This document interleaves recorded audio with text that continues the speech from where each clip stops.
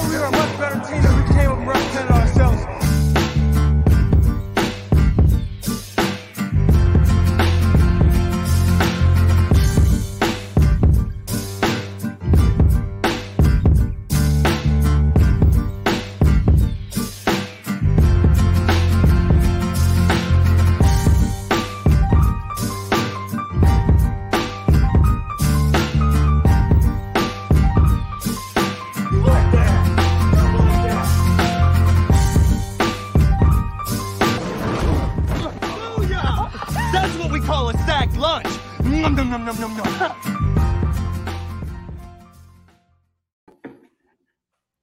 Good morning, Sac City. Welcome in to another edition, a 100th edition of the Sac City Podcast. I am your host, the one and only Vinny Milani, joined as always by my best friend in the whole entire world. He is Aaron, the Mukesiah Mukes. And below us, we have your boy, my boy, and everybody's boy. He is AJ Johnson.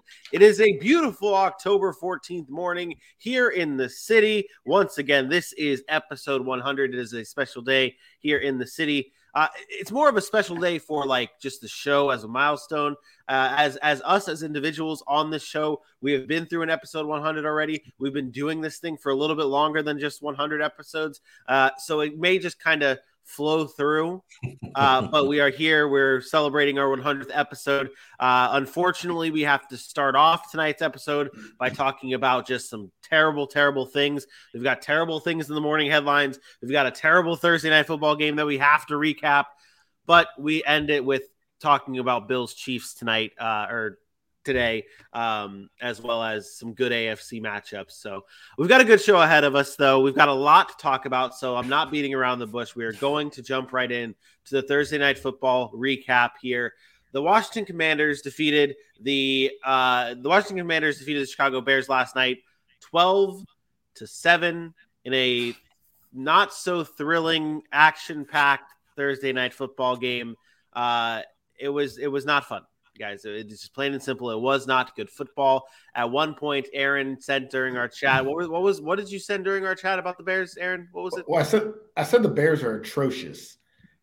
And then I said, well, the Commanders are too. So it really that's really what it was. It was bad. Yeah. It was bad. And I proceeded to say that you need to put the Georgia Bulldogs at 32 in our power rankings, and then we have the Chicago Bears just fall off because of how bad it was.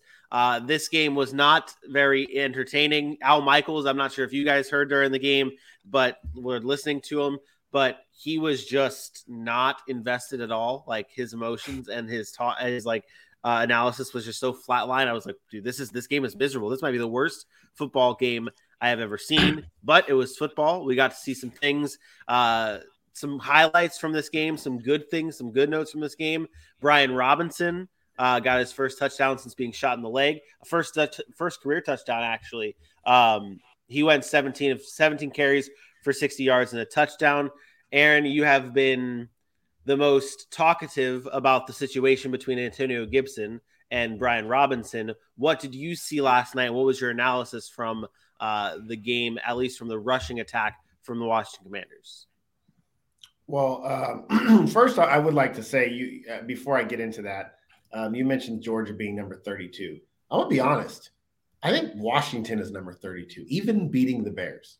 And I'm sure we'll get into that as we get closer to the power rankings. But there is much to be said that maybe the Bears are the better football team. They just made the most mistakes in this game. Let's be honest. They actually dominated up and down the field in that game, gained a lot of yards, and Washington did absolutely nothing. But they turned the football over, got stopped on fourth down a number of times inside the red zone.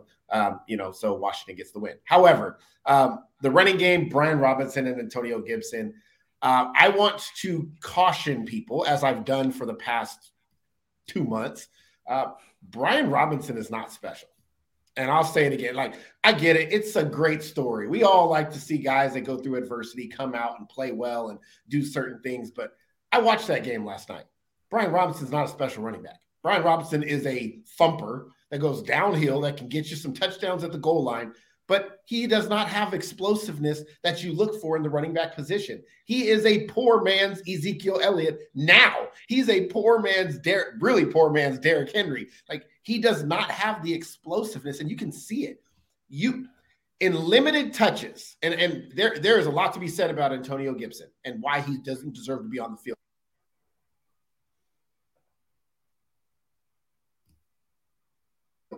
In running style, just alone, the ability to break tackles. And I think the biggest comparison right now is look at Dameon Pierce and look at Brian Robinson.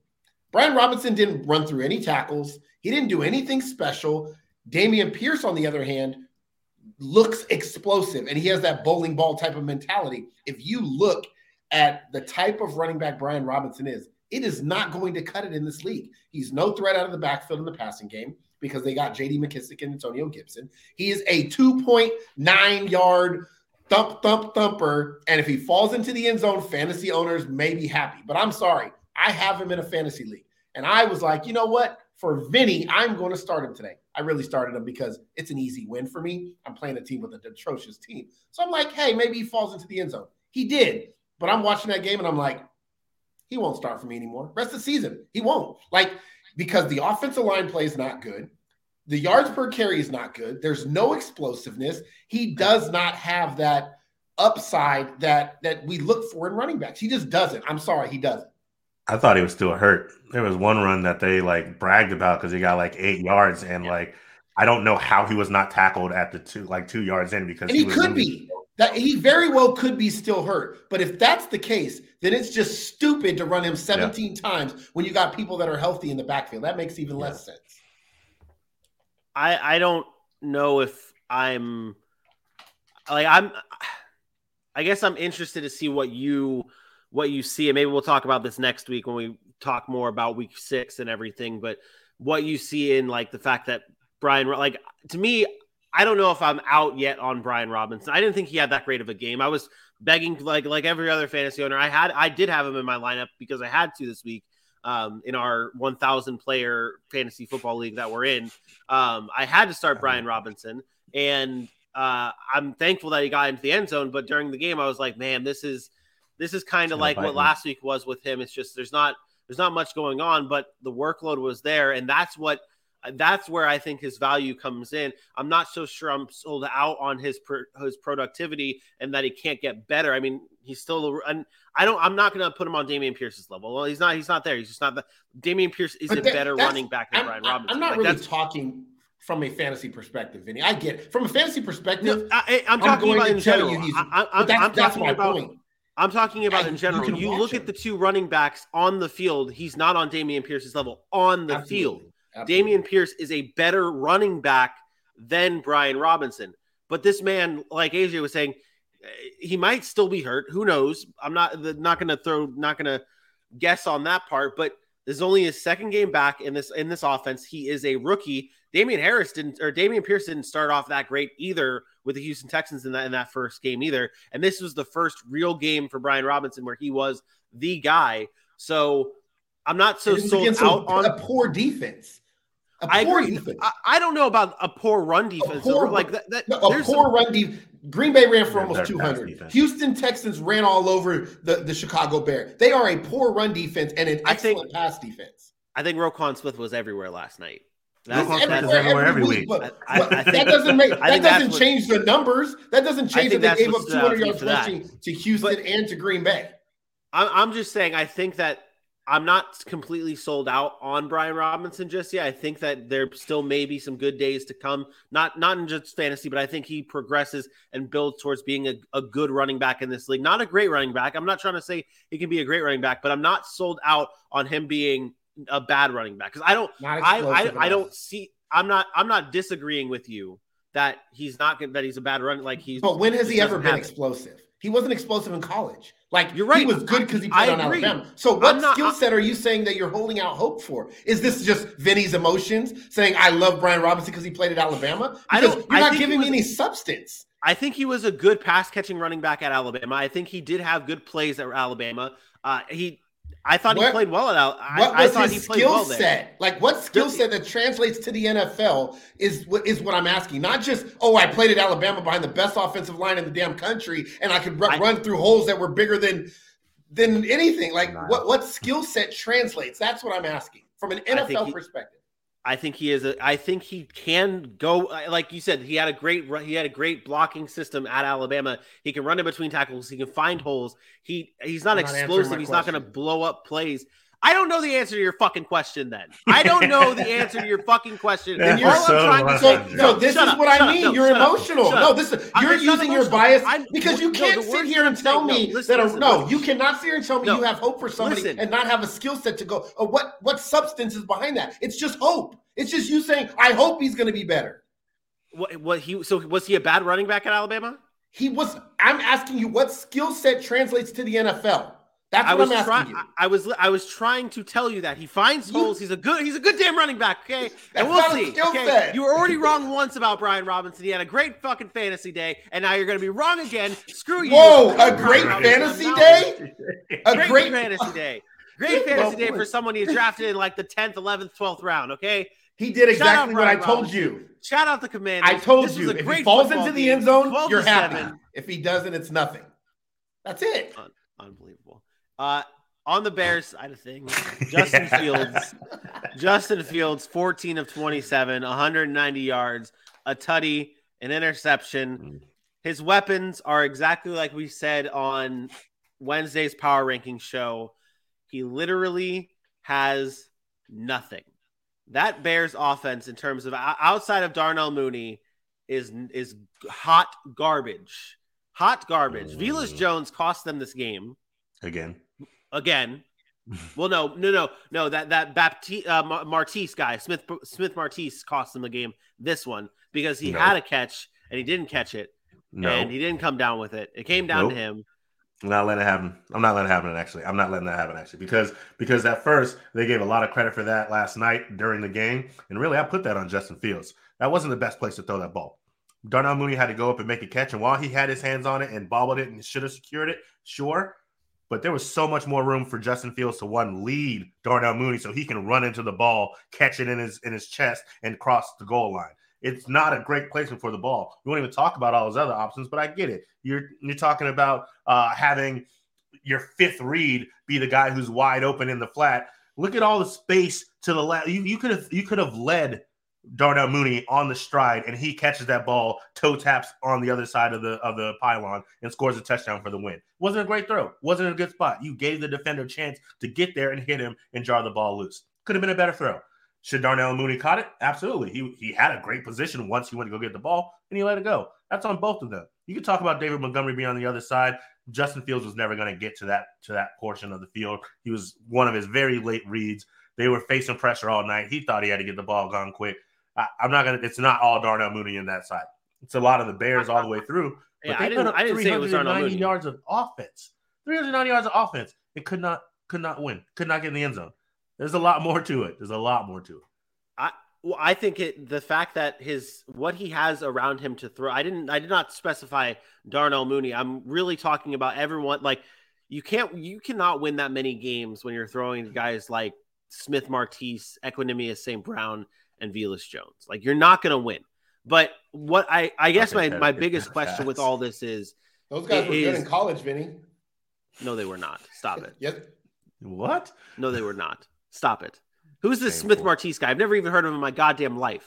You just like to say his name. You said his name 73 times over the past 2 days. I don't know who this guy is. And then also, was Equinemius St. Brown that good in college? Those guys were good in college. Actually, yeah. It was pretty good. Were they? Yeah. Were they that good in college? Yeah, do your research here. Do your research. It's not even Martise. I don't even know why you keep calling him that. What is it? It's Marset. Marset. That's it. Marset. Marchette. Marset. Mar nothing. Mar garbage. I do disagree with you, AJ, though. I do disagree with you. You can blame Justin Fields for not putting the ball in a better place. Darnell Mooney's their number one receiver. Darnell Mooney's supposed to be the guy. Darnell Mooney's got to catch the damn ball. He said it. I'm not going to deflect to Justin Fields. Justin Fields actually ran 60 yards on that play, made the play happen. He threw to wide open receivers. They could not catch the ball. They all dropped it. Yes, it's not all on Darnell Mooney because, first of all, that play is a microcosm of what that game was. How about we talk about the coaching in the red zone, and you couldn't find a way to get in the end zone once when you were down there, time after time after time again. That fourth down run play with Khalil Herbert up the middle made no sense to be like I can't. That looked like he belly flopped on his own pile. Justin Fields doinking it off to somebody, picked off. Khalil Herbert late in the game, they throw first of all, a route that's right at the goal line is a very dangerous route on fourth down. You got to be able to get into the end zone. You have to the scheme for what Justin Fields does best. It's always in the best spot. Always. This is the same question. I always want to have him drop back and just standard sit there and throw the football. They need to get him in the positions that he's best at, and they still do not do it. And Justin Fields does not have the skill set, the developmental skill set right now to be an in the pocket passer the entire game. He doesn't have it. He is not Lamar Jackson. Everybody wants to say that because he can run. He's not. Lamar Jackson's a much better pocket passer than Justin Fields. Justin Fields has to be out of the pocket. You have to get him in space. You have to protect him, and they can't do any of that. And the Bears are. I think it's starting to get psychological with him because, when he was at Ohio State, he wanted to be a passer. He wanted to be able to throw the ball, and he had the weapons, he had the line. And for the past 2 seasons, he's just been pressured and pressured and pressured. I think he's been sacked 14 times at this point. I forgot the exact stat, but he's faced a lot of pressure over the last couple of weeks. And at this point, I think it's just becoming instinctual. If his first progression's not there, maybe his second's not there. If he waits that long, he takes off and runs because it's all he knows how to do. He's facing pressure after pressure, and it's just about getting out of the pocket. That's the NFL, AJ. I know his offensive line is bad, but that's the NFL. You don't get to sit back there like you do at Ohio State for 6.5 seconds. No. But that's what I'm saying. I'm talking about 2 seconds. I'm talking 3 seconds. He freaks quickly is what I'm getting. Yeah, because he's getting that pressure. But there's other quarterbacks you could say the same thing about. That was what we looked at Jalen Hurts and thought he had an issue with, that he just wanted to run too much. And as soon as he got a little bit more line and he got a coach that knew how to use him, it became better. Justin Fields isn't at that point yet. They haven't done enough to get him comfortable to be able to even move within the pocket and find his progressions. It's not the pressure is going to burst the pipes. I think it already has. Vinny named the number the other day I think it was Vinny. When Jalen Hurts is pressured, he's one of the worst quarterbacks. He's worst quarterback in football. And when he's not pressured, he's great. He looks great because that's every quarterback in the NFL. The stat was Jalen Hurts. Jalen Hurts passer rating when pressured 22nd in the league, and then 5th in the league when not pressured. And then I said the similar stat the previous week with Joe Burrow when he's not pressured. It's that is what it is. It's just the team is bad. Expect more bad games. I'm sorry, I don't Bears know if Justin fans. Fields lasts in Chicago. Remember, this is not Eberflus's guy. This is not their GM's guy. They didn't draft him. I do think there's going to come a point in time in a couple of years that Justin Fields is probably not in Chicago. Maybe next year. I don't think that's a bad thing. After year 3, Justin Fields, the 76th quarterback in 7 years for the Indianapolis Colts. That's how that works. The Colts are just going to continue rolling through quarterbacks. Next year, it's going to be Daniel Jones. The year after that, we'll find Justin Fields in there. It's what's going to happen. All right, but that we talked way too much about this game. The Bears, they go to 2-4. Commanders also now 2-4. They win this game 12-7. Let's stay with this game and get into some morning headlines. Ladies and gentlemen, can I please have your attention? And I need all of you to stop what you're doing and listen. Probably the biggest highlight from last night's action, what came after the game when head coach Ron Rivera walked off his press conference with this little note. What's important is these guys, okay? For the last couple of weeks, honestly, I'm gonna speak my mind for a second. It's been hard. It really has. You lose 4 games in a row, and everybody wants to get you, just get on you. And they've played their asses off. They have. They played their asses off for everybody. They come out and they show up. They work hard, all right? They don't complain, okay? They hear all this stuff, and they got to deal with it. I get that, and I respect them for that because they're resilient. They come back. Everybody keeps wanting to say, I didn't want anything to do with Carson. Well, bullshit. I'm the fucking guy that pulled out the sheets of paper, that looked at the analytics, that watched the tape in the freaking when we were at Indianapolis. Okay? And that's what pisses me off. Because the young man doesn't deserve to have that all the time. I'm sorry, I'm done. Walked off the set, dropped the mic, defending his quarterback, defending his team, all after the win against the Bears. Aaron, you're shaking your head. What do you? What's your? Womp womp womp! Don't put things on my quarterback. He's not that bad. I watched the tape. Man, shut the hell up. Nobody cares. It's the NFL. It's a business. These guys have a job to do, and he's not doing his job. Great. You want to defend your quarterback that threw for 99 yards against the Bears? Like, come on. I don't care about him going up there and ranting about leave him alone. My team's trying. They're doing their best. This is not Pee Wee football. These are grown-ass men getting paid millions of dollars to play the game, specifically millions of dollars in Carson Wentz's case, he doesn't get the same criticism as every other quarterback that's not playing well? 99 yards? He threw for 99 yards against the Chicago Bears. And yes, their pass defense is not very bad. They got some rookies back there that are playing well. 99 yards. That's 99 yards, and we're going to sit here and defend that? No, hell no. Not good, Bob. He should have went back to his last statement and said, what's the difference between his team? The quarterback. They still – I don't get why you're going to go up there and rant like that in that situation. Can I ask you a question here about this Wentz thing, about the Commanders? I don't get it. Yeah, well, we know you don't get it. Go ahead, ask me the question. Try. We talked about this the other day, with Baker Mayfield and certain quarterbacks, they try and do just that they try and win you the game. They try and go out and make those plays. The hero ball is what you called it. Do you think the Commanders would be better off with Taylor Heineke as their quarterback? Yes, not a question. This is the same exact thing as Baker Mayfield. How is Terry McLaurin worse as a player with Carson Wentz than any other quarterback he's had? 2 years ago, last year, 2 years ago, 3 years ago, we were talking Terry McLaurin right up there with who? DK Metcalf, A.J. Brown, all these guys that came in that were in year 3 wide receivers, he's got next.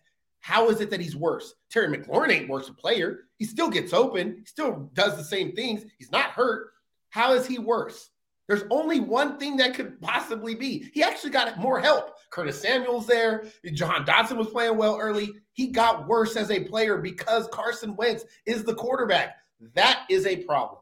They need to bench Carson Wentz immediately. I don't care if it's Taylor Heineke. I don't care if it's Sam Howell. And I'm not saying those guys are the answer. But we have now seen that Carson Wentz is not the answer. What are you trading for Carson Wentz for? Because I know it's not 99 yards and a 12-7 win over the Chicago Bears. That's not what you're looking for. A Bo-Raps 12-7 win. Because don't drop that punt on the damn 6. I don't know that they win that game. It was not. The Bears beat themselves.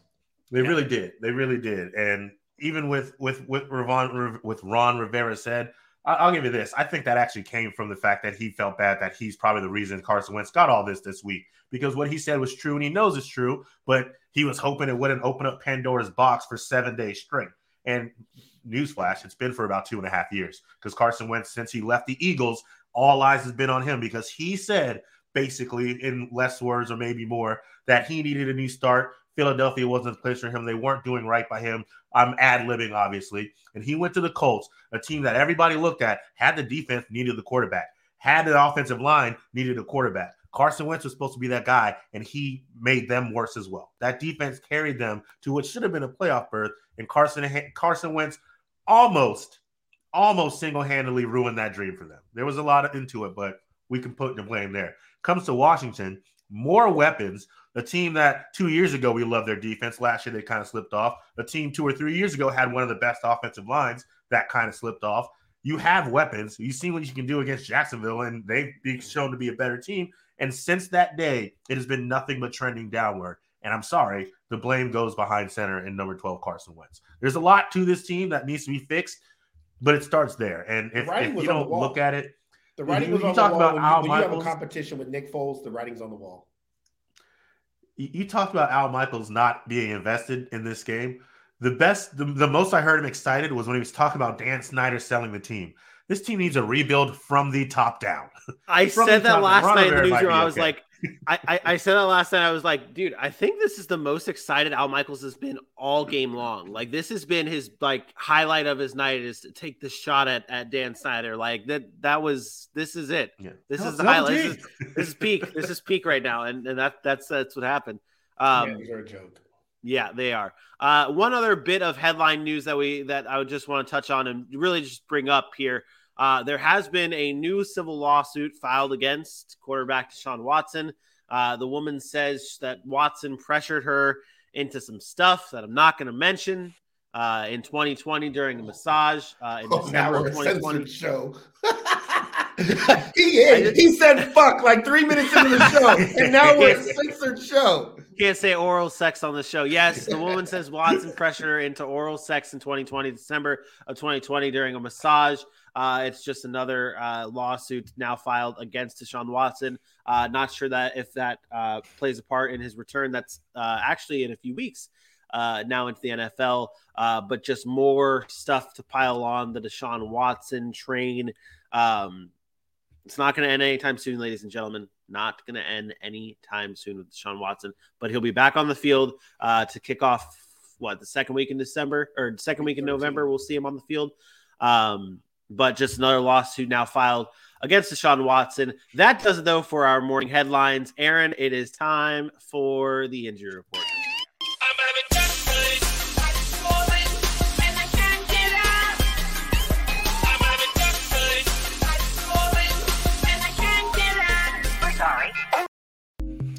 All right. It's time for the injury report. We will get through this pretty quickly so we can get into these game previews for the AFC. James Conner, Darrell Williams, the running back, and the running backs in Arizona, both missed practice on Thursday. James Conner dealing with that rib injury. Darrell Williams is likely out with that knee injury anyways on Sunday. Expect some more of Eno Benjamin. If James Conner can't go, expect Eno to get the full workload. Rashad Bateman is questionable, his knee injury. For Baltimore, we'll see if they have him back or if it's going to be Devin Duvernay, Dylan's guy, for a while. T. Higgins was not present at Bengals practice on Thursday, still dealing with an ankle injury. He tried to go last week. We'll see if he tries to go this week, but it's been keeping him out for a couple of weeks now. Micah Parsons, we saw him pull up with that groin injury and say, I didn't care. It doesn't matter. I'm still going to get the game-winning sack fumble. He was limited on Thursday. I do not expect him to miss the game against the Philadelphia Eagles. Micah Parsons is just that dude. So expect him to be on the field. Jonathan Taylor was limited. He does have a chance to play on Sunday with that ankle injury for the Indianapolis Colts. Obviously, they're going to need him. Deion Jackson and Phillip Lindsay ran the ball pretty well last week, but they're not Jonathan Taylor. So they're going to be looking to get him back. Keenan Allen's been out for a while, still out with that hamstring injury. He was limited. So who knows if he's going to be back this week. Hopefully they get him back on the field. And then big news for the Philadelphia Eagles, Jordan Mailata has a chance to play on Sunday. And I mentioned him yesterday saying that he was might be out. They're saying he has a chance to play on Sunday. That will be huge for the Philadelphia Eagles offensive line against that Dallas Cowboys pass rush. Yeah, that matchup's going to be huge. And to protect Jalen Hurts is going to be the key. That does it, though, for our injury report, our morning headlines, and our Thursday night recap. Let's get into some matchups.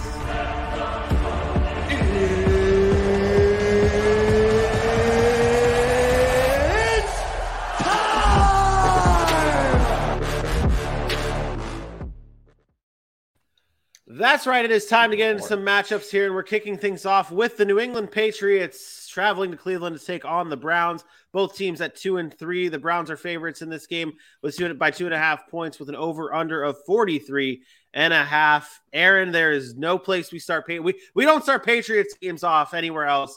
But talking about that says the Cowboys and Eagles, that's wrong. We don't start this off anywhere else but Bailey Zappi here. He has come in and replaced Mac Jones. For 1.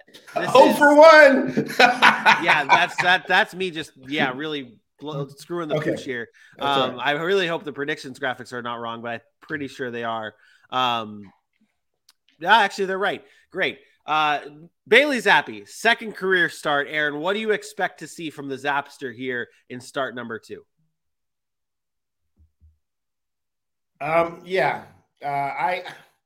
I don't know what to expect, but I expect much of what we've seen from game one. I think he's going to be smart with the football because I think that's what Bill Belichick in this offense kind of breeds from a quarterback. So I don't expect a lot of turnovers or anything. He has the arm talent.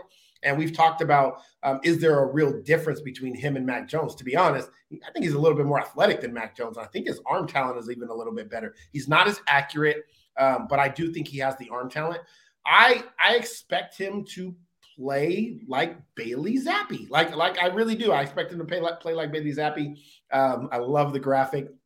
Listen, Bailey Zappi did a lot in college, and I get it was a smaller school, but he threw the ball around the yard. This is not a guy that's inexperienced in throwing. This is not for Vinny would say like a Trey Lance where he didn't throw the ball a lot and we're not sure of what he's capable with his arm. Like we saw this guy fling the football around. Now it's just about being smart in the NFL, understanding schemes, understanding concepts, getting to your reads, knowing your hot routes, things like that. And I think with the team that lacks weapons on the outside, if they keep it simple, which New England's offense, it's simple. It's not Brady's offense anymore. I think there could be some success. So I expect a good day from him. I'm not saying he's going to be some world beater. I'm not going to say he's going to go out there and he's going to throw, 5,000 yards and all this stuff, but it's the Cleveland Browns.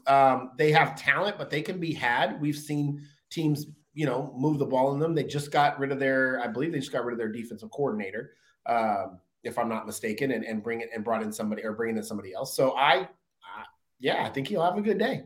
I like some Zappy.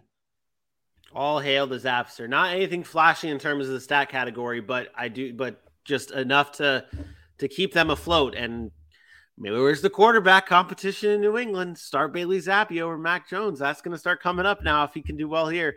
AJ, on the Brown side of things, they lost last week to the Chargers in a tight matchup. It was exactly what we thought the game would look like, lots of running. But it came down to Jacoby Brissett. And now facing his former team in the New England Patriots, Bill Belichick seems to find a way to neutralize your best player on offense, and that's Nick Chubb for this team. Do you think the Browns can overcome that? And how do you see the Browns finding a way to win this game if they neutralize Nick Chubb? I was really hoping you were going to ask the question the way you typed it, but that's okay. It's pretty much the same thing. I just worded it different. Yeah. Well, the answer was going to be protection if you asked it the way you worded it, but it's still the same answer. Protection. That's how they stop this defense. That's how they stop what New England's going to be best at. You get that. You win this game in the trenches because what you do is by running the ball. And if they have to take care of the run game, honestly, that makes New England's defense feel a little bit more comfortable because they already are comfortable and confident in their secondary. They've made some opportunistic plays. Maybe they're not the absolute best at it, but their defense has been trending up each single week. Now, Nick Chubb is not somebody that you just stop. Nick Chubb is somebody you temper. But then you have to deal with Kareem Hunt. So everything for the Browns is pointing that they can still run their game plan and still, I won't say have their way with this defense, but still feel comfortable within their game plan and their identity. Run the ball through Nick Chubb, get Kareem Hunt in there to spell and do what he does best. And that allows Jacoby Brissett, a guy who knows this Patriots team a little bit, where he came up, and sure, it's a little different now, but allows him to be the balanced game manager that he is. He's going to make some plays with Amari Cooper. He's going to make some plays with Donovan Peoples-Jones, undoubtedly, in my opinion. But this game, like many for teams that, one, on the Patriots are a defensive team, and two, on the Browns as a running team, this game takes place in the trenches. Yeah, and this should be good. I just wanted to clarify. Joe Woods was not fired yet. He's been under pressure by the Browns to get things right defensively. He was not fired. It was the Carolina Panthers defense coordinator who was fired. Well, I mean, I understand why he's under the microscope. I mean, this is a defense. This defense, and we say it on paper, has a lot of talent. I've raved about their secondary for 2 years now because I thought it would come to fruition by now. And they've just been very inconsistent. It's going to allow a guy like Bailey Zappi to feel comfortable if he can get a delay of game touchdown 2 weeks in a row. That would be very nice for Bailey Zappi. And this is the defense that can happen on. Yeah, I threw a little shade. Just a little. Yeah, I think that Nick Chubb, Kareem Hunt, Nick Chubb. That's it right there. That's it right there. Okay, let's get into predictions then. AJ, who you got? I am actually going to take the Patriots in this one. I think they escape with the win 24-20. All right. Aaron? Yeah, this one's a tough one for me because I do like Belichick against just teams like this. I think this is the games the Patriots win. But I'm going with the Browns here. I think the running game prevails. I think the Browns win 23-17. I think, like you just mentioned, it's a lot of Nick Chubb. It's a lot of Kareem Hunt. Jacoby Brissett going a revenge game against the Patriots. Going up against that defense, I really like the Amari Cooper matchup. He cooks everybody, especially in man coverage. Ask J.C. Jackson. But I think Cleveland's team is good. They struggle in some situations, some games that cost them games, but I think this game is close. I think it's low scoring, and I think Cleveland finds a way to pull it out at home, 23-17.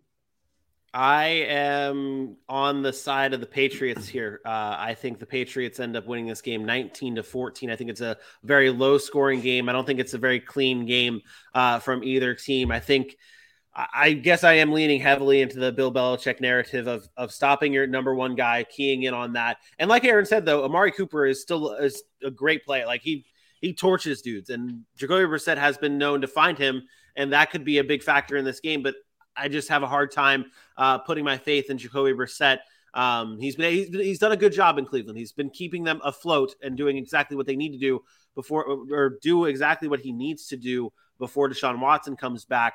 But in this game, I don't know. I guess I'm riding with that narrative that Bailey Zappi is going to push for the starting, not push realistically for the starting job, but make this thing interesting and get his second win with the New England Patriots. They win this one 19-14. The next game on our list is the Jacksonville Jaguars at 2-3, traveling to Indianapolis to take on the Colts at 2-1.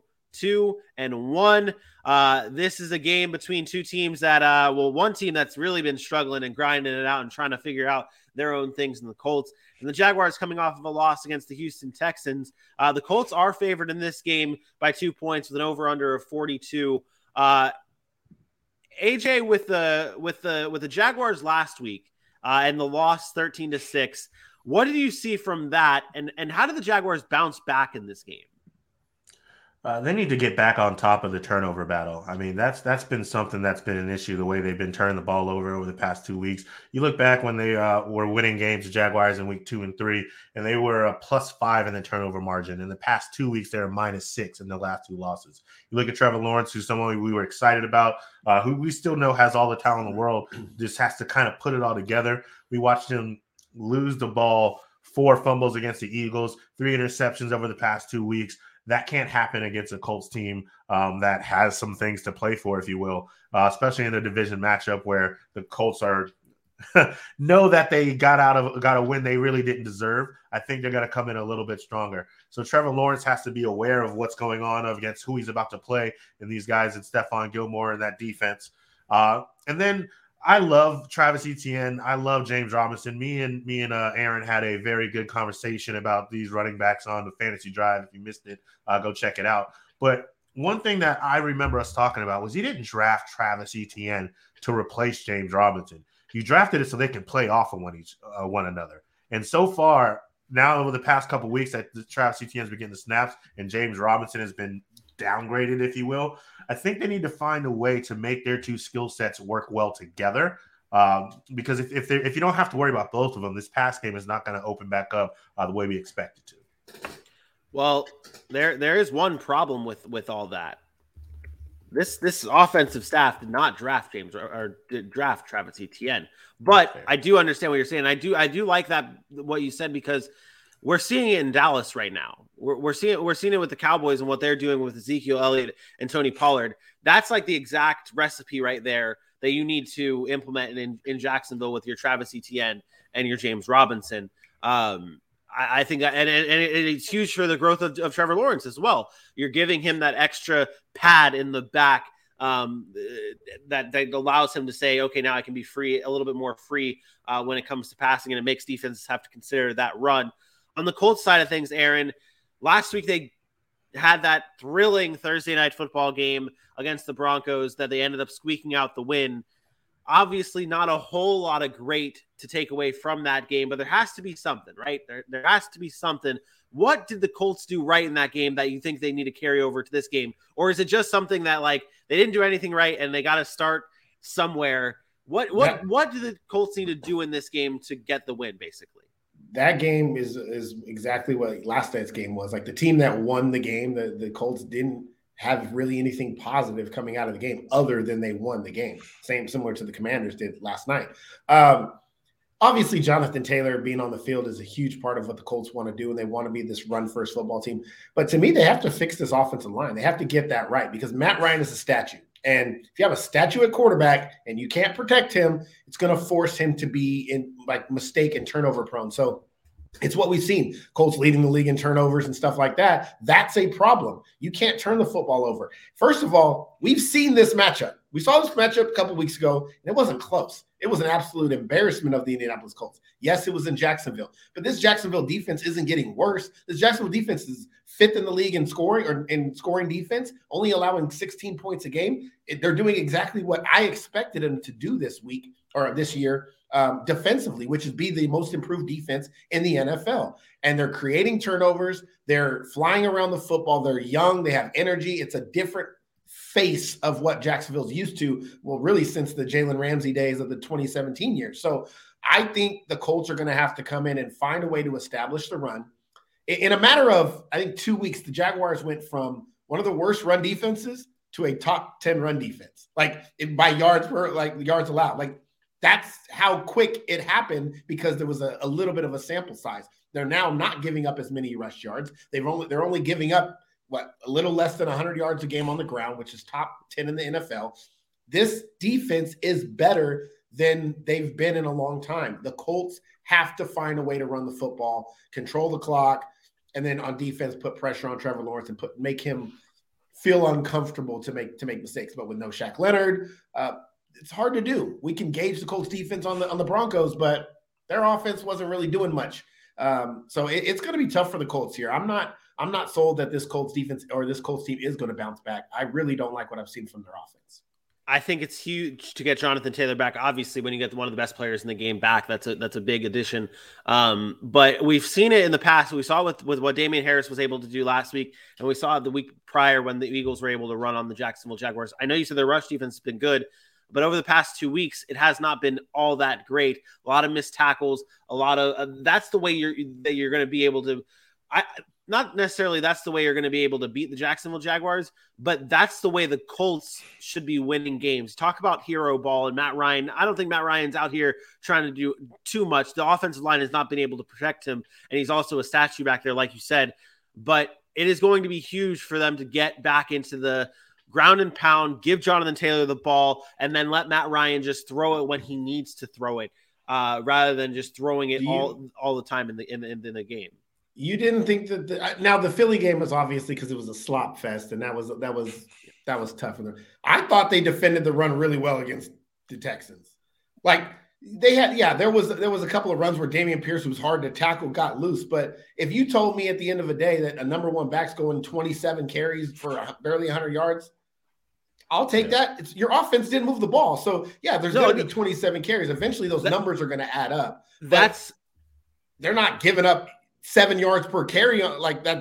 That's what I'm worried about. Is getting gashed on the ground. That's what demoralizes a team. But if that's 27 carries for 99 yards, I'll sign up for that every day of the week. Yeah, they're not getting gashed like they used to when Derrick Henry used to just stiff arm everyone and go for 99 on one play. Like that's not happening with the Jaguars team anymore. But I do think that they can be ran on. I think that Jonathan Taylor can have success against this defense. And also, you brought up the little note, and we'll get into our predictions after this.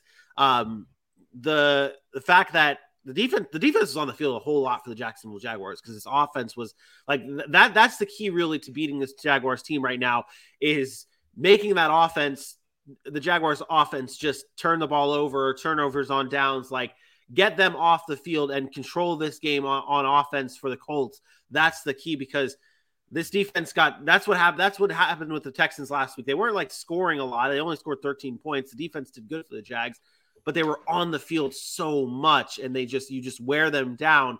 That's what can be had in this game.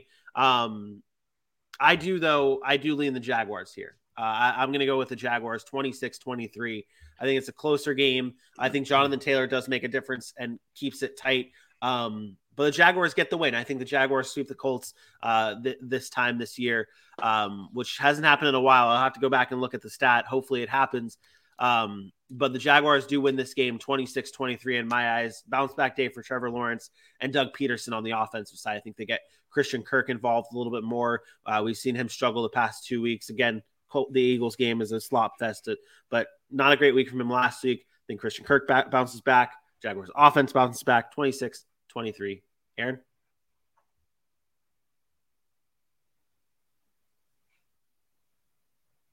Oh, you must have said something to me. I froze. You guys got to recognize my really freeze. You guys got to recognize my freeze moments. And AJ, you got to jump in. I thought I saw it, but literally when you asked you moved right immediately. So I was like, oh, he's good.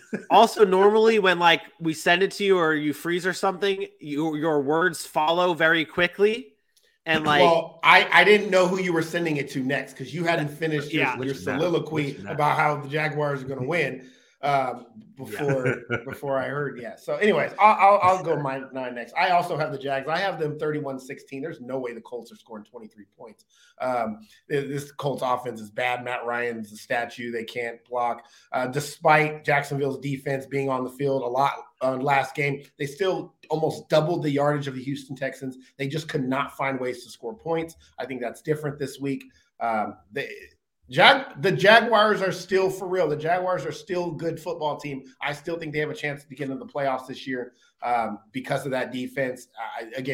I told you at the beginning of the season, they are young, so they are going to lose games that they should win just because of some young mistakes and stuff like that. 31-16 Jaguars. Sweep the Colts for the first time when Vinny tells you how long it's been. Yeah, looks like we got a 3-way here. I am also going with the Jags. It's not gay. Ew. Let's remove. Oh, whoa! You removed him. Oh, wow. Oh my. Now it's just a 2-way. Got me in the corner watching. You guys suck. It's not gay. It's a 3-way. I got the Jags. I think this will be a low game. I expect some of the turnover problems to continue on the Jaguar side of the ball. Yeah, I'm going with some scoregami here. 18-14. When was the last? You know what? Go ahead. Was that scoregami here? Yeah. Probably. I'm guessing. I don't actually come on. know that. You can't just say it's a scoregami and not know if it's a scoregami.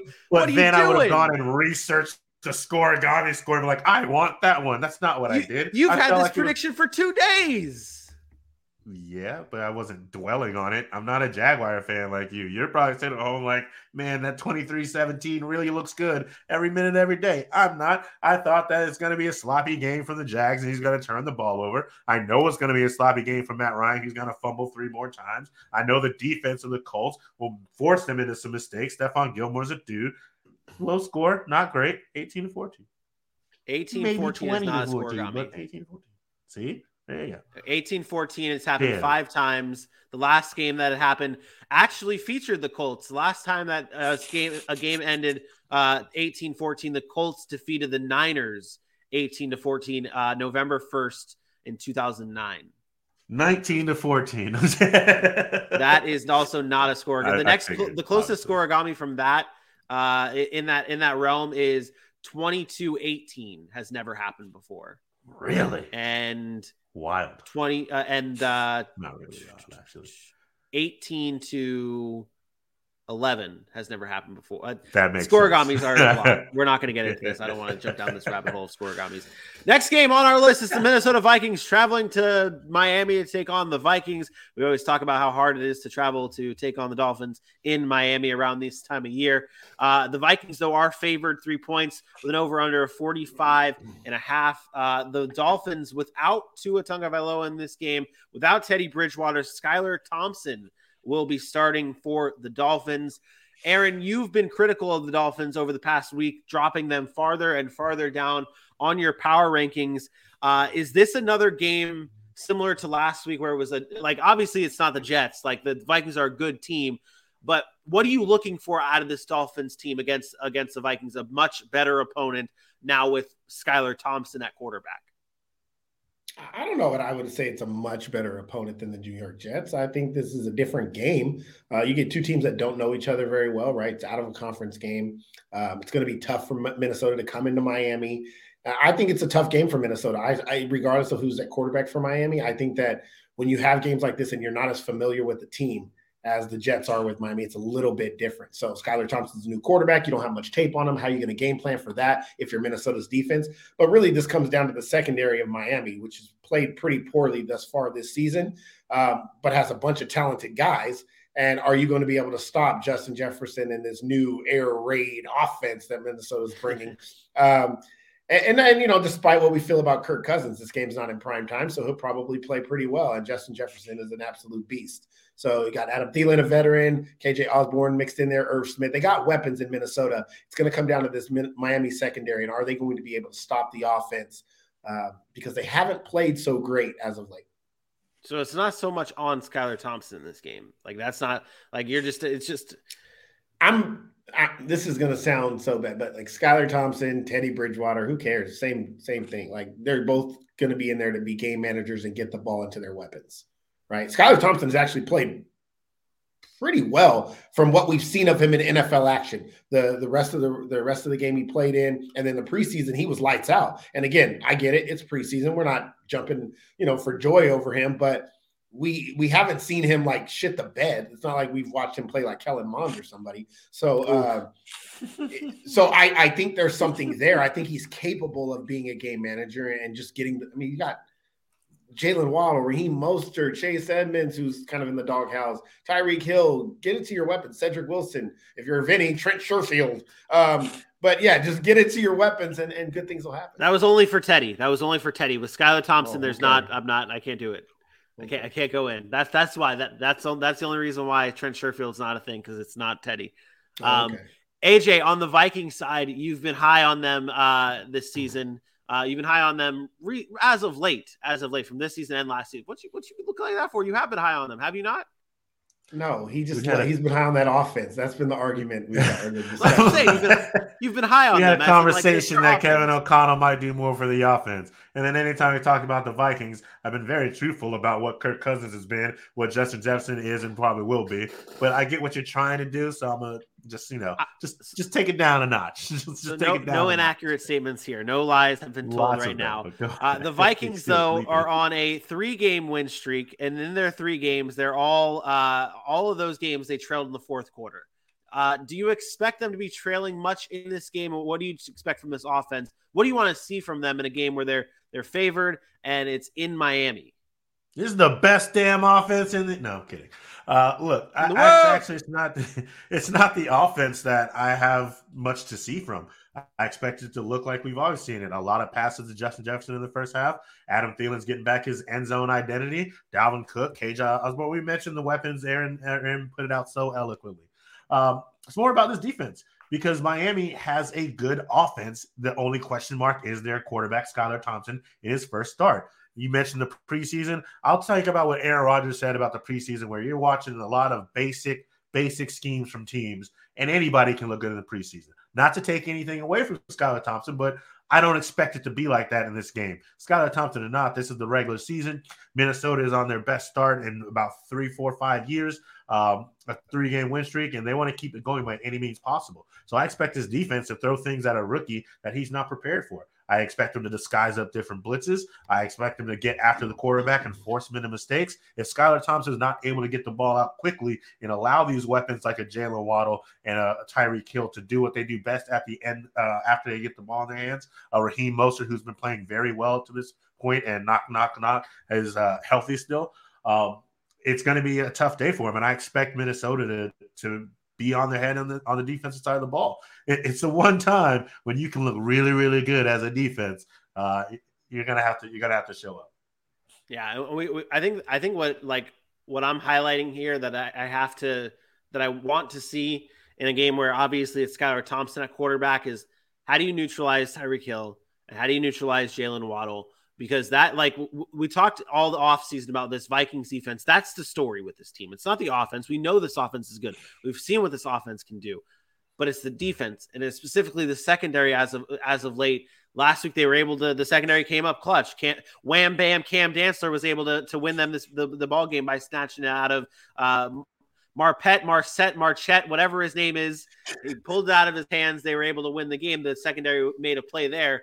They have to make plays against this offense with weapons like Tyreek Hill and Jalen Waddle. That's what I'm really watching for. How does Patrick Peterson, how does Cam Dancer, how does this secondary play against the weapons that Miami has?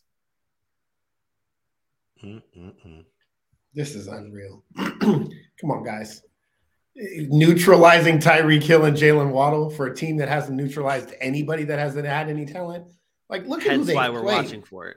The Chicago Bears, the New Orleans Saints, the Detroit Lions. These are the receivers that the Minnesota Vikings have had to play over the past 3 weeks. They've given up 24, 25, 22 points to these teams.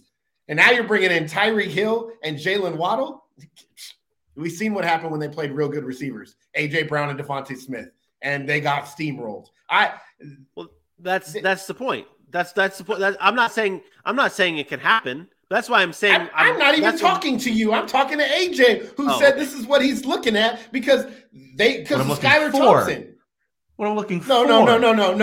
Yes, that's exactly you said this is what you expect because they're playing Skylar Thompson. And anybody can play well in the preseason. Well, I just brought up a name. You can't. His name was Kellen Mond. He couldn't play well in the preseason because he didn't. So not everybody can play well in the preseason. That man don't deserve it. To your point, this is where the genius. This is where the genius now, the boy genius, whatever, Mike McDaniels comes into play. His job is to make sure that ball gets in the hand of Tyreek Hill and Jalen Waddle very early. So Skylar Thompson doesn't have to read defenses like that. And if there's any team that can read bubble screens, reverses, without even your quarterback having to do anything, that's the situation you want to be in. You want to be able to put in them. Now, I'm not saying Skylar Thompson's going to be perfect, but Minnesota's defense has shown me zero as far as me trusting them. They could not stop the Bears. The Bears came back. The Bears, and we watched them last night who couldn't move the ball on the trash-ass Commanders. So I don't buy it. That's divisional. I don't buy it. I just don't buy it. All I'm saying, I expect this defense to find ways to confuse Skylar Thompson. Do I expect it to work? That's to be seen. That's what I'm getting at. When you have this opportunity, you have a guy back there. And yeah, you're right. Mike McDaniel, he's very good at what he does, quote unquote. They have to find ways. That's the expectation. You have a quarterback out there who's making his first start, and there's one or two ways it's going to go. He's either going to be a deer in headlights, or he's going to be so excited to show what he's got because now it's his time until Tua comes back that you still get it hyped up, and maybe he's got a hero ball complex. I don't know. It's his first start. With this defense, that front seven, they need to find ways to protect their secondary and get after the quarterback. That's all I want. That's all I want to know. If you find ways to get the ball in Tyreek Hill's hands, it's going to go well for you. I don't know that Skylar Thompson can find ways to get it in the hands of Tyreek Hill and Jalen Waddle and Raheem Mostert and not Chase Edmonds and Mike Gesicki. Like that's what I'm worried about. That's what I'm getting at. So you're right. The Minnesota defense hasn't been like, oh man, look at the way they're trending. But hey, there's roll into your prediction. Sunday, hurry up and pick the Vikings. Given Sunday, I will pick the Vikings, and I'll pick it very easily. 31-17. This offense gonna roll. Vinny, you're confusing. Why is the pick on this side now? Because the over/under's on the left. But when the picks on the other side, it's been like that all last show. It switches up depending on where the over/under is. I can't stack it on top of the over/under. It would cover up someone's face or be extremely small. I got you. That's cool. I don't get it. Yeah, it is cool. Anyways, it is very cool. I have the Dolphins in this one, 27-24. Fucking clown. Because I picked the Dolphins? No, because you're trying to call out my graphic. I was asking, right. Fool. Yeah. You were going to try and call me out on consistency. I know where you're going. No, I was asking, why is it on one side and then the other? And you gave me an answer, and I said, okay. Not everything's a shot at you, Vinny, just because I take shots at you during football conversations. Anyways. Not because not because all the time I take shots at you, but yeah, I take shots at you about the football stuff, not about the graphic stuff. I was asking a question. Anyways, shut your mouth when you're talking to me. It's 27-24, Miami Dolphins. I think that at home, big difference. I also think the weapons get involved, and I think they bounce back. I think they find a way to beat Minnesota. Minnesota's good, but on the road, I'm not feeling that. I think Dolphins get the home win. That's what I thought about heavily in this one, because the Dolphins are on an 8-game home win streak. It's tough to play in Miami. With that being said, streaks are meant to be broken.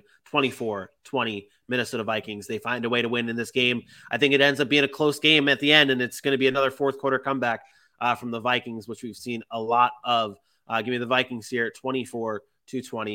The next game on our list is the Tampa Bay Buccaneers traveling to Pittsburgh to take on the Steelers. And this is not your Tom Brady versus Ben Roethlisberger matchup. Sadly, this is Tom Brady versus Kenny Baby Hands Pickett. The Bucs are 8-point favorites in this game with an over-under of 44. Bucs 3-2, Steelers 1-4 heading into this matchup. It was a very, very tough week last week for the Steelers. Getting smoked by the Bills. It does not get any easier now that they face the Bucs. Actually, it does get easier because it's not the Bills, but it's still a tough matchup because it's the Bucs. Aaron, in a game like this, and I think I asked this question last week, and I'm going to ask it again. What do you want to see from the Steelers offense? The young Steelers offense of Pickett and Pickens and Johnson and Hare, like. What do you want to see from them in a type of game where it's not going to be a good game script? They're going to be down. It's tough defense. What do you look for here? Right now, I've already. I'm gonna be honest. I've chalked the season up for the Pittsburgh Steelers. So the season's over. They're not going to the playoff. Not going to be. They're not going to beat Kenny Pickett at this point. So if you're looking for growth, you're looking for it at the quarterback position. You need to find out if this guy's going to be your future, if he's going to be your franchise. I have serious concerns about Najee Harris, and I'll say it again. I don't want to say it's about Alabama, but he looks slow. He doesn't look as effective. Maybe it's the foot. He's very inefficient running back. He is. He's like no. I'm not saying no to that. I'm not saying. Yeah, I was saying I don't know if it's Alabama. Like what? What? Like, Alabama running backs, like it's the same thing over and over again. And I'm not saying all of them come out. Josh Jacobs is great. Yeah, he looks explosive. I'm just saying the type of back that Najee Harris does not fit in today's NFL. Unless you're Derrick Henry and you're that special, it does not play. It's funny when Ezekiel Elliott looks the way he looks, we talk about a guy being washed. He looks just like Najee Harris right now. Runs into the line, gets 3 or 4 yards, physical guy, but can't really do anything explosive. And we call that guy washed, and one guy, because he's 23 years old, oh, he's great. He's going to be the future. No, he's inefficient, and I have serious concerns about that. So, the offensive line is not great. The offensive line is bad there. Go ahead. Let me go into this is what I really want to talk about, because it's very easy to like talk about how Kenny Pickett, you just want to see growth. Give me an X's and O's deep dive of like specific types of plays you want to see. Like what are like for Steelers fans watching this game, knowing that they're outmatched, like what type of plays do you want to see from Kenny Pickett? What type of throw? Like, can you give me any types of specifics of what type of game you want to see from Kenny Pickett? It's not about the throws, because he has the arm talent to make every throw in the league. So you know that coming out. When we talk about quarterbacks' growth, we know what kind of throws they can make. We know a guy's arm strength. He can make NFL throws. What you want to see from a young quarterback, especially a guy like Kenny Pickett, is what we asked about Justin Fields. Can you get to your secondary, out of your primary reads, and get to your secondary and your reads after the fact and be accurate and on time? That clock in your head as a quarterback has to go boom, boom, boom, boom, boom. And it can't, if there's a delay, if there's a hesitation, that window is now closed. Because in college, the windows are like this. In the NFL, the windows are like this. Like, it happens that fast. So if your first read is not there, you can't sit and wait, because if you sit and wait on your first read, guess what happens when you turn to your second read? Now it's too late for your second read or your third read, and it just goes, and then you're sacked, or then you're throwing the ball away, or then you're forcing it and you're turning the football over. So the decision-making and his instincts have to be quick. It has to be boom, boom, boom. It's not there, check it down.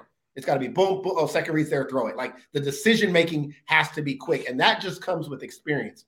Sometimes he's going to be on time. Sometimes he's not. But the more he plays, the better idea we'll get of whether he's able to make those adjustments. Some guys never make those adjustments, and that's when they're busts. And other guys, they can process that information and say, okay, now I see it. Now I know what to do and get better in the future. He's going to make mistakes, but you want to see that progression as we go on. And I have the Bucs in this one. Obviously, I don't think I don't think the Steelers are very good. I have them 33-17 Bucks, and Tom Brady is going to get some points. Steelers defense hasn't looked great.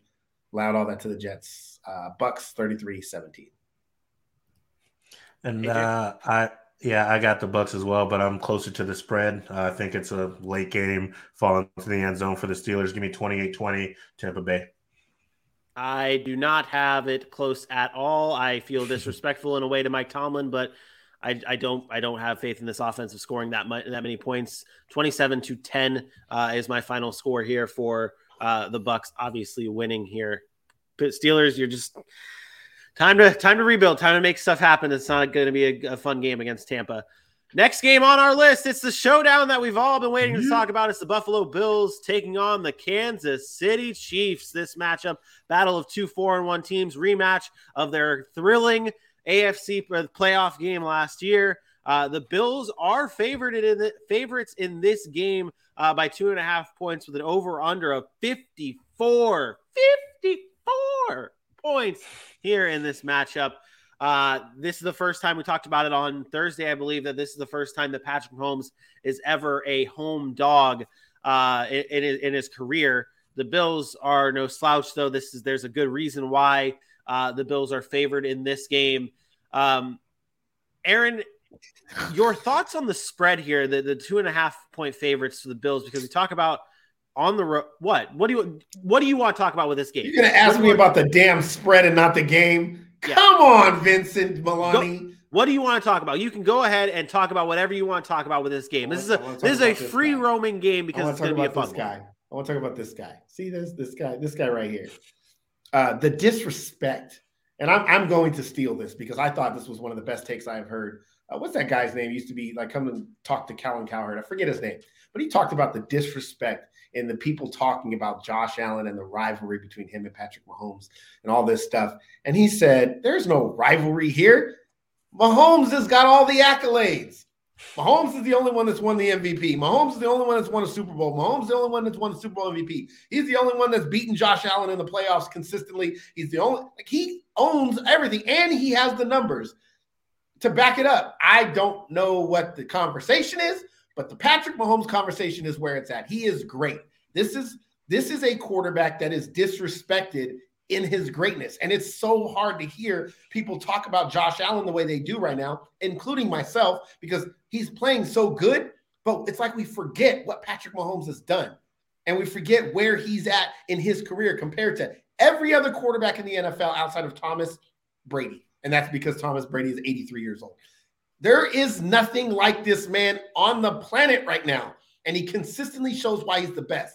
This game right here is going to be I just want to marvel in this game. I want to sit and I want to watch. And I'm gonna hopefully just lean back in my chair, although I got to be at the Falcons game, so I don't know how I'm going to do this. I might be in Atlanta all night because then the Cowboys play the Sunday night game. I don't know. But I am going to – What time is the Falcons game tomorrow on Sunday? 1 o'clock. This is a 4 o'clock game. You may be able – well, you're obviously still going to be there. I got to do a stand-up. I got to get in the car. I got to drive back. So I'm you can at least watch it on the ride home. No. See, this is what I said. I need to be able to relax, sit back, have just nice environment, and enjoy this game. Because if it's anything like last year in the playoffs, it is going to be just absolutely beautiful to watch. I don't care what the spread is. I don't care what the over-under is. It's just going to be beautiful to watch the two best quarterbacks in football play one another. And yes, I am all over Mahomes. He is my man crush. Patrick Mahomes is the greatest football player on the planet right now. And that's all I have to say. I love him so much. That's kind of how it is. And when you look at the matchup between these two teams, and we talk about how great they have been, these two teams currently rank 1 and 2 in Super Bowl odds. Mahomes and Allen currently rank 1 and 2 in MVP odds and in passing touchdowns this season. These two guys are studs. On the Bills side, AJ, how do they – I don't want to say pull off the upset because they're favored in this game, but obviously on the road, lost last year. What do the Bills need to do in this game to – outside of stopping Patrick Mahomes? Give me a deep dive on what do you want to see from the Bills here. Sometimes it's that simple, Vincent. It's okay. I have a second one. It's not as simple. Stop Travis Kelce. That's your only other option. That's your only other option. You're not going to stop Patrick Mahomes. And I'll tell you what. Go ahead. This game, I'm like, okay, we're going to roll through the shit games, Commanders, Bears, not much to talk about. Let's just shit on them and roll. And then this game with the Chiefs and Bills, I'm like, okay, well, there's going to be a lot of juice here. But there really isn't a whole lot of juice because there's so much good like this. There's no easy questions of how do you stop Patrick Mahomes? You don't. How do you stop Josh Allen? You don't. You just don't. You let them score their 54 total points, probably even more. This game might reach 60 total points. That's probably what we're going to see here. That's what happens. I guess the real question is which defender, I'm going to ask you both this question, and then we'll get into predictions. Give me one defender in this game that we're talking about on Monday. Ooh. For me, I'm going to go it's so easy to go to the Chiefs side for me, but I'm going to go with Jordan Poyer. I've loved the way he's played recently. I don't want to say ball hawking safety, but he's starting to have those little tendencies this season. He seems to always be around the ball. I'm not saying he's attacking and picking off everything coming his way or anything, but you see the ball thrown up in the air. When the play's said and done, Jordan Poyer's around it. I think he has enough to affect some of what Patrick Mahomes and his offense wants to do to an extent, make a couple nice third down stops. But other than that, it's, like we just gave all the praise in the world of both offenses. But yeah, I'm going to go with Jordan Poyer. Well, hopefully Jordan Poyer plays in this game. Yeah, he might not really. Play, so. Yeah, that's the big thing. Really? Well, he didn't play last week. No, yeah, he didn't play last week. He's battling a rib injury. He was seen at practice yesterday in a red non-contact jersey. So that is a thing. Great analysis, Alfonso Johnson. Matt Milano. Same thing. For me, it's actually easy, and it's maybe it's the low hanging fruit. It's Chris Jones. When Chris Jones plays well on the Kansas City defensive line and creates pressure and bats down balls, that is when Kansas City's defense is at their best. I think the key to getting a Josh Allen, especially guys that can move like him, is getting that pressure up the middle. And that's what Chris Jones does and Aaron Donald do better than anybody in the NFL. This is the reason why those edge rushers are nice, but then you can run up the middle as a quarterback and you're gone. When you can get pressure up the middle and force these quarterbacks to take that looping outside route, that gives the defenses, especially a defense with as much speed as Kansas City has on defense, a time to get to him. I think it limits Josh Allen's running. It's really going to be about Chris Jones getting pressure up the middle. Yeah, I'm going to go with the Buffalo Bills defender here that actually will play in this game for sure. Shut up. It's Von Miller. I think that this is the game. This is why you bring in Von Miller. We saw it in week 1 when they played the Rams. He was a difference maker for the Bills in that game. He was in the backfield all the time. He wasn't always getting the sacks, but he was making a difference. And he showed in that Rams game for the Bills why you went out and got him. And this is the type of game here that he needs to show why you went out and got him. Patrick Mahomes has not been sacked a lot this season. Like we said earlier on in the show when we were talking about, I'm not even going to bring up his name. Like we said earlier on in the show, we were talking about quarterbacks don't do well when they're pressured. That's just a plain old fact. Patrick Mahomes, he does great at everything. It's tough to do great when you're on your back. Von Miller has to step up here. It's very hard to. But you need to cause chaos. But that's so. Are you saying he's going to? Because that was the question, right? You're saying Von Miller's going to get to Patrick Mahomes? The disrespect? Oh, damn it. No, I don't, because my prediction in this game is not that. My prediction in this game is the Chiefs 31-30. So no, it's not Von Miller, but I do think he has to be a difference maker in this game. I do think his name is going to be talked about on Sunday. Give me the Chiefs here 31-30. It's a battle. It's a shootout. We're hitting the over here, folks. All the bad primetime games all get made up for here in this 4 o'clock window game. We're going to have Tony Romo, Jim Nance, hyped up, building this game. Chiefs, Bills, let's go. Give me the Chiefs 31-30. And I, sir, am also going to go with the Chiefs in a fantastic, wonderful game that's going to take all 4 quarters, and we're all going to be excited and forget Thursday ever happened. 34-31, Kansas City Chiefs. Oh, what in the world is going on here? This fucking guy. Which part? What in the world is going on here? Which part? Y'all both took the Chiefs? Oh, now y'all want to be a part of this Chiefs? Don't you this dare. Chiefs Don't you dare. Now y'all want to be a part of this Chiefs? No. When was I not? Hey, I keep receipts, brother. In 2021, the Vincent Milani and A.J. Johnsons were, oh, yeah, we have some serious concerns about the Kansas City Chiefs. Too many names. Too many names. No. You can't play the fence on this one because you were trying to tiptoe around it all last year, but you knew deep down inside you were like, I could be wrong. So you kept playing both sides. No.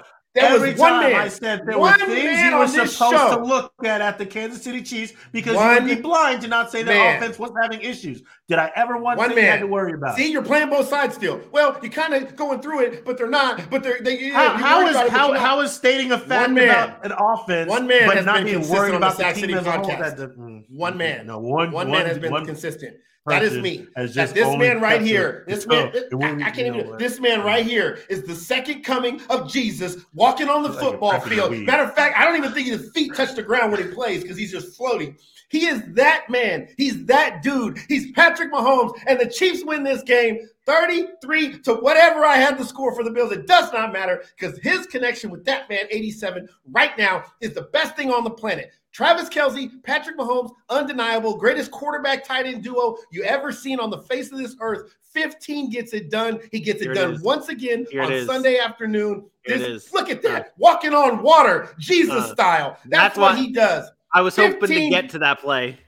30, put my score up. Put my score up. Put my score up. You want to put my damn score up. 33-31, Kansas City wins this game. It probably comes down like last time. This time they only probably have 1 second left, but Patrick Mahomes is going to fly with his little angel wings, throw it to Travis Kelce, and he's going to get in the end zone, and the Chiefs win the damn game.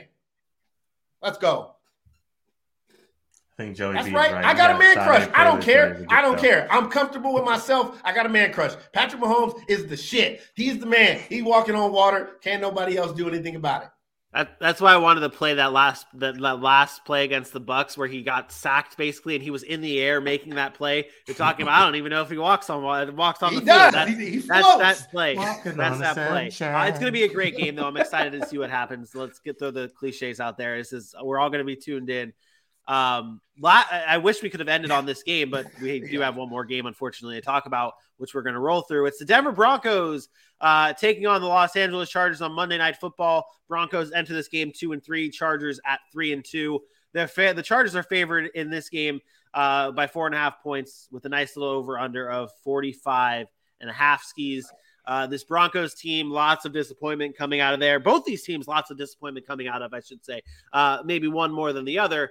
But specifically on the Broncos side of things, is this – we talk about the keys to beating the Chargers defense. It's running the ball. There's no Javonte Williams. It's now Melvin Gordon. It's now Mike Boone, and it is now Latavius Murray, maybe if he plays. Aaron, is this the game where you need Russell Wilson to set – like this is it, right? This is the game you need Russell Wilson to step up. It's that divisional matchup, right? Yeah, one of my favorite shorts this offseason, this was recently, was the one AJ posted talking about let's ride, and I was like, no, let's win. Like this is what you were brought here to do. You have to be the franchise guy. There's no excuses about system. Like I get it. I've made those. I've said be patient. Like I do believe he can get it right. But at some point, you just have to play football. You just have to do what you're paid to do. And that's be the franchise quarterback that you're paid to be. And I don't know. I don't know if it's a disconnect between the offensive coordinator and the play calling in him. I don't know if receivers aren't on the same page. But I don't care anymore. I don't care what the excuse is. It just can't be an excuse anymore. It's got to get done. Russell has to step up. There's some things that are coming out about him that don't sit well with me. Marshawn Lynch and Richard Sherman were having a conversation about Russell Wilson, and Marshawn was like, I've been wanting to call dude to make sure his mental is right because, I thought he was going to go to Denver and do his thing, or I thought he was going to be in Seattle forever. And Richard Sherman's like, he couldn't. He needed to get out of the shadow of, was it the Legion of Boom? Was it the running game? And he wanted to do it on his own. And now he's there, and there's question marks like, how much of Seattle was Russell Wilson? Or was he built in the perfect system for him? And I know we talk about system quarterbacks and stuff, but this is his chance. This is his system. This is supposed to be him taking Denver to the next level. I know it's only week 6, and I'm trying to be as patient as possible, but there's been a different Russell Wilson. I don't want to say he's different than he was before. I get all that. He's always an optimistic kind of guy. But something tells me that celebrityism has gotten to him a little bit, that he is not the same grinder that he was when he had to prove himself in the NFL. And that, to me, is a problem as a quarterback if you don't have that work ethic or that grind that you felt like before. Tom Brady's 45 years old. He's about to get a divorce because that grind is still in there. And he Come on, man. These are facts. Like, the man is choosing to play football when his family doesn't want him to play football. And I'm not sure what's all going on around it, but that's the grind I'm talking about. The competitive nature to want to be great and to not be worried about my Gucci bag shoes or my and I don't know if the celebrityism is really getting to him, because Tom Brady does other things too. But when it comes to football, there's not a question about whether Tom Brady loves it or passionate or, going to grind to get the things he needs to get done. And right now I'm starting to question Russell Wilson. And it's sad, but I have no choice but to, because he's still the same guy. Like, the football skills haven't changed, but something is not the same. And that's what I worry about. Yeah, this is a Broncos team that really is just this offense, and I don't want to compare it to the Bears here, but it's almost like we're still trying. Like no, well, really, it's a little bit better than the Bears. They are, but they're both going through some identity crises here. But the question, like the thing that I compare it to the Bears too, is that we don't know if it's on the coach. We don't know if it's on how much of it's on the quarterback. We don't know where to point the finger, and maybe it goes both ways. Maybe it goes both ways here. Yeah. Well, with the game last week against Colts, it did come down to the quarterback here, and so the finger is just being pointed everywhere. They got to figure it out. AJ, on the Chargers side of things, they're going up against a very, very good Broncos defense. That's where we can talk about this Denver team as been showing out exactly what we expected. Broncos defense looking good. How do the Chargers beat this defense? The way they've been beating teams for the last 2 weeks, as I said, run this offense through Austin Eckler. He's been the guy for years. He's been the guy again this season over the last 2 weeks. 20 touches in each game, well over 100 yards from scrimmage. Definitely last week running for 173. And there's always been question about his talent as a runner, so to speak. I think you let Austin Eckler, let him ride. Let him be the guy on the lightning bolt taking you guys to the end zone. Justin Herbert's more comfortable when he has a guy like Austin Eckler to check down to. He's more comfortable when he has an Austin Eckler to run through. I think that he's the answer, especially if Keenan Allen is not going to be able to play. I know he's been limited, and they're still trying to get him in there. So I run this offense through an Austin Eckler. Mike Williams obviously will get his touches, so on and so forth. And I'm going to go right into mine. I got the Chargers 28-20. Yeah, I think that's a good point there. Ew, Vinny, come on, man. What? You can't do that and put AJ's pick on mine. You haven't said your pick yet. I don't like it. I don't want to have AJ's. There we go. Put my pick up. 24-20. Chargers win this game. Listen, Russell Wilson doesn't get the excuse of Nathaniel Hackett anymore. I don't care how bad Nathaniel Hackett is. There's an expectation that Russell Wilson has to live up to. At the end of the day, the talent on the field has to come and play. And this Chargers defense is not very good against the run. I expect Denver to try to run the football. And if they can't, it's going to come down to Russell making plays. And I don't think he makes enough plays in this game. And we're questioning Denver once again next week. Give me the Chargers here 24-20. Ew, get Aaron's pick off the screen. I don't like it. It's gross. Let's make it. I just did it when I was solo. It made me feel like AJ-esque. And I don't like your picks. The graphic had a stench to it.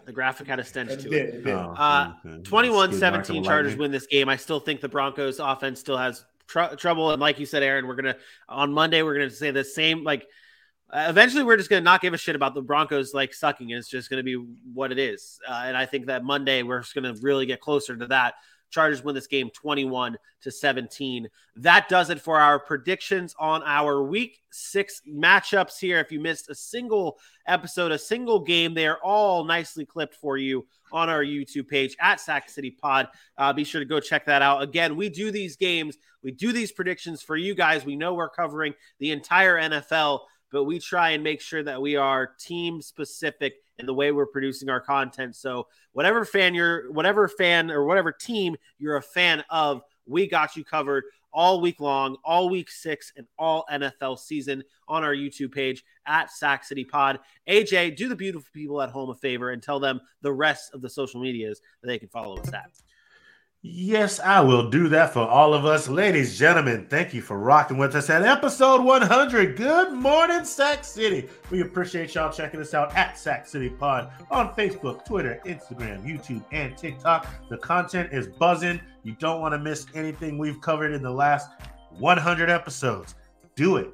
Check it out. Head over to those socials. Hit those likes. Hit those follows. Hit those shares. At Sac City Pod on Facebook, Twitter, Instagram, YouTube, and TikTok for all of the best NFL content on the interwebs.